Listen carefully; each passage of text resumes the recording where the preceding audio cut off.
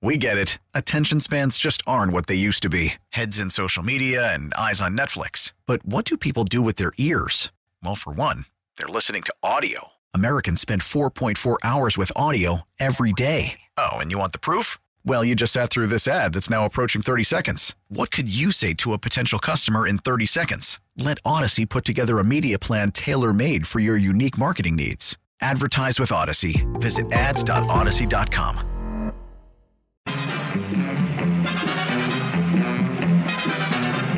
Hour number 3 here on Danny and Dusty. It's a football Friday. The Oregon Ducks have the Cal Golden Bears coming into Autzen with a familiar face, Justin Wilcox, at head coach.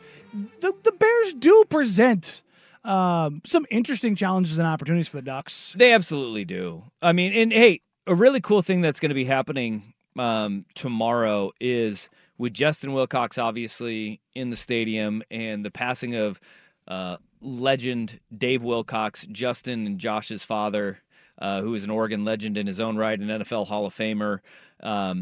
They're going to honor Dave Wilcox tomorrow during the game, and I think that is absolutely awesome and so on point for just not just this week, but for that family to be honored. Even though a Wilcox is on the opposing sideline leading the California Golden Bears, Dave Wilcox meant so much to the Oregon football program, and the Wilcox family has meant so much to Oregon athletics as a whole.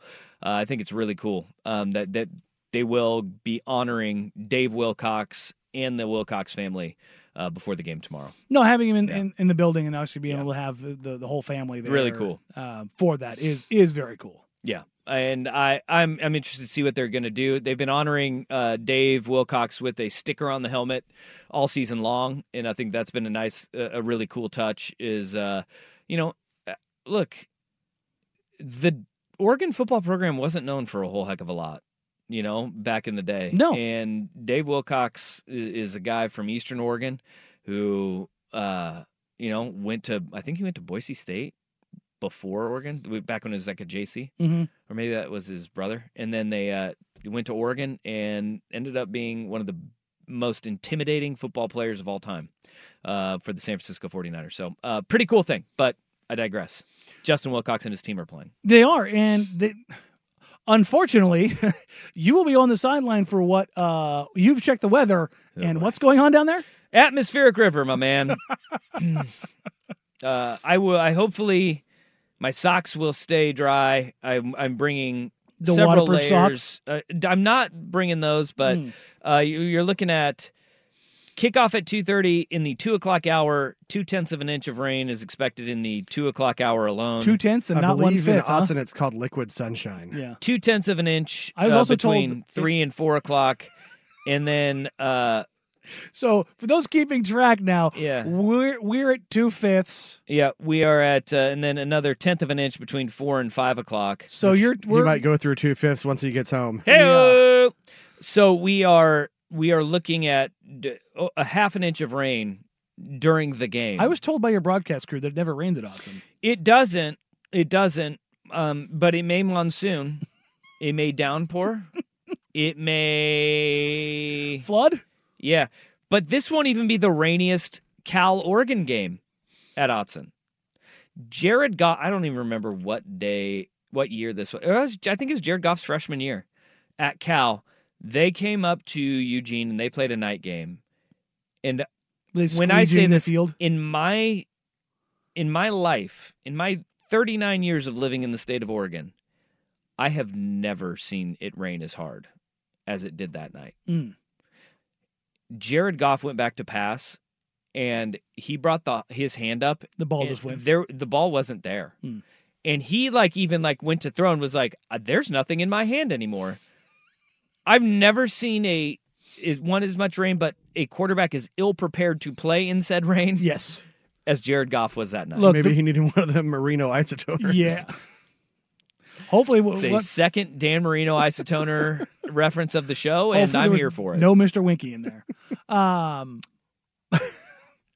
The interesting thing about this is Cal does have their quarterback of the future, as it appears, in Fernando Mendoza, who one of the more fun names to say. Absolutely, in football. But after only getting one snap Mendoza. against North Texas to start the season. He's played the last 3 weeks. Okay.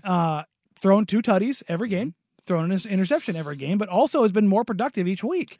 Yeah. It's a nice little compliment that Cal has, which I don't know if they'll be able to go to because of said weather. But with that in mind, Cal does have an absolute dude in that backfield in Jaden Ott. Jaden Ott is amazing. And look, when you think of this Cal team, last year they were 10th in scoring offense. They were 12th in rushing offense. I think they were 9th in total offense in the Pac-12. And this year, I think of it in these terms, 222 yards per game. Where do you think that ranks you in the Pac-12 this year in passing yards per game? Dead last. That gets you 11th in the Pac-12 this year. It gets you 11th in the Pac-12. It's a little bit different.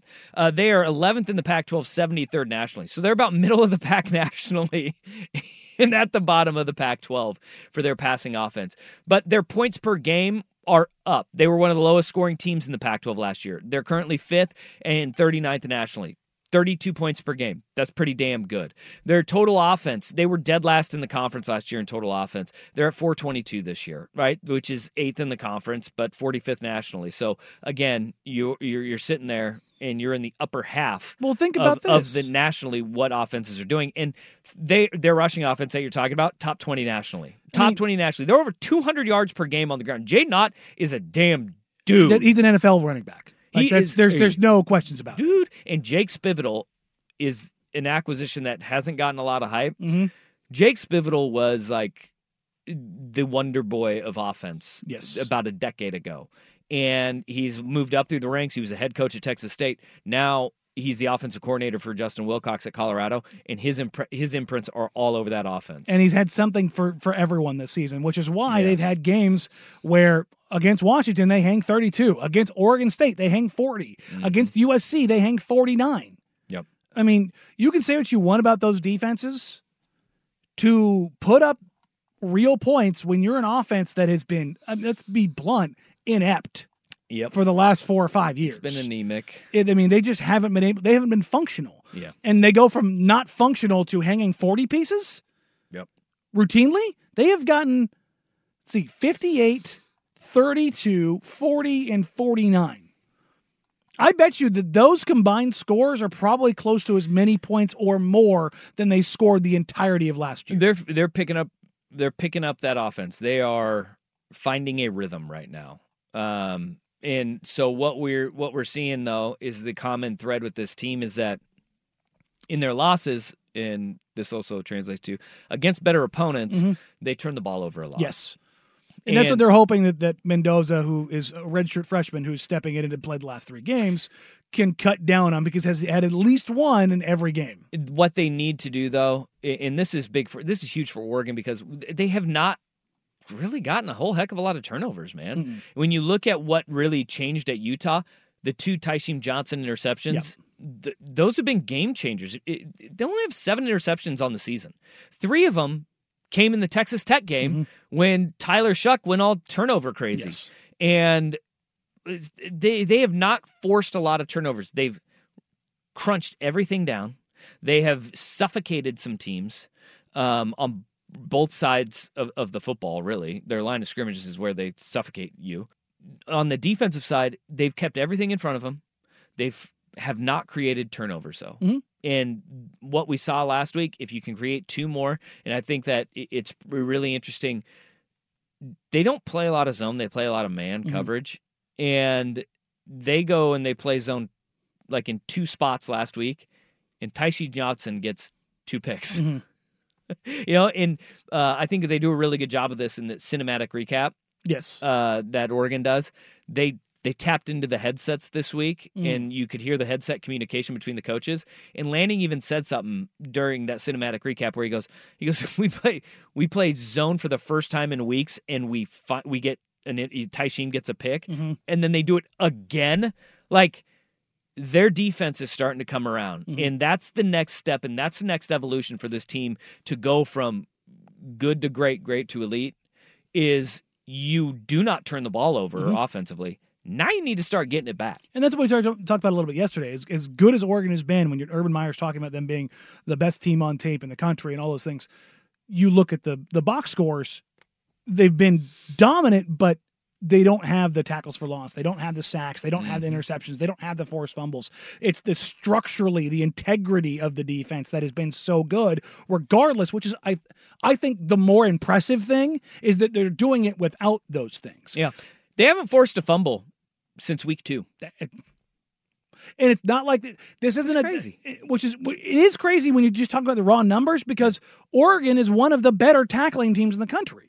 But maybe that's why is that they are prioritizing wrapping up and securing as opposed to trying to force fumbles. Yeah, but it's whatever they're doing, it's working right now. That next step in that next evolution, get the ball back. And look, with the part that, and this is a part about Oregon that you have a little bit more confidence in this year as opposed to years past. When you're not one-dimensional, don't you feel a whole heck of a lot better about these weather games that are going to be coming down the pipeline when weather gets nasty? Mm-hmm. Because what translates is defense. What translates And playing the trenches. is running the ball. Yep.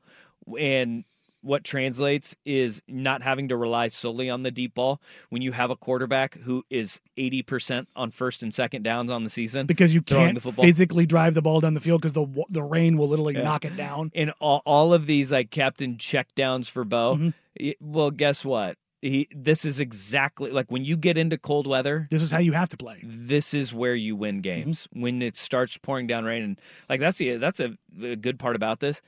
It's going to be rainy, but it's not going to be like 40 and rainy. Yeah, It's weird. It's warm. Do you Like 16 rainy. Do you look at this like, again? I don't think Oregon's on any kind of upset alert, but do you look at a game when the weather could be this sideways and go, oof, ball security could make this get super weird? Yeah, that's always a concern. Right. Yeah. And I also, one thing that my eye is on, and I think that every Oregon fan should kind of be weary of, is we didn't see it after the loss to Washington, after the rivalry game. But when Dan Lanning says that was 4 quarters, that was the complete game, I do worry about like there being like we did it. A letdown? Because you do it on the road, you do it against Utah, you end their streak, you exercise some demons. Now you're looking at, like, it's Cal. It's a 3-win team. Like, what are we doing here? It's way better than just 3-win football team. And not only that, after Cal, things get spicy again for Oregon as they have look ahead. USC, Arizona State, and then Civil War. Yeah. So it gets a little interesting. Is it going to snow in Boulder? Ooh, is it? I don't know. I mean, just seems like the time of year where we had it in the Midwest already. So I had relatives in Chicago who couldn't go trick or treating because of the snow. 66 and sunny for a high tomorrow. Yeah. So by game time though at 7ish, it'll be more like 50. Shoot. But yeah, no snow. Low of 44. Yeah. It's warmer there than here at altitude. In the Rockies. Getting weird. Where the women flock like the salmon of Capistrano. I like it. Goodness gracious. John Denver was full of... That John Denver's full of man.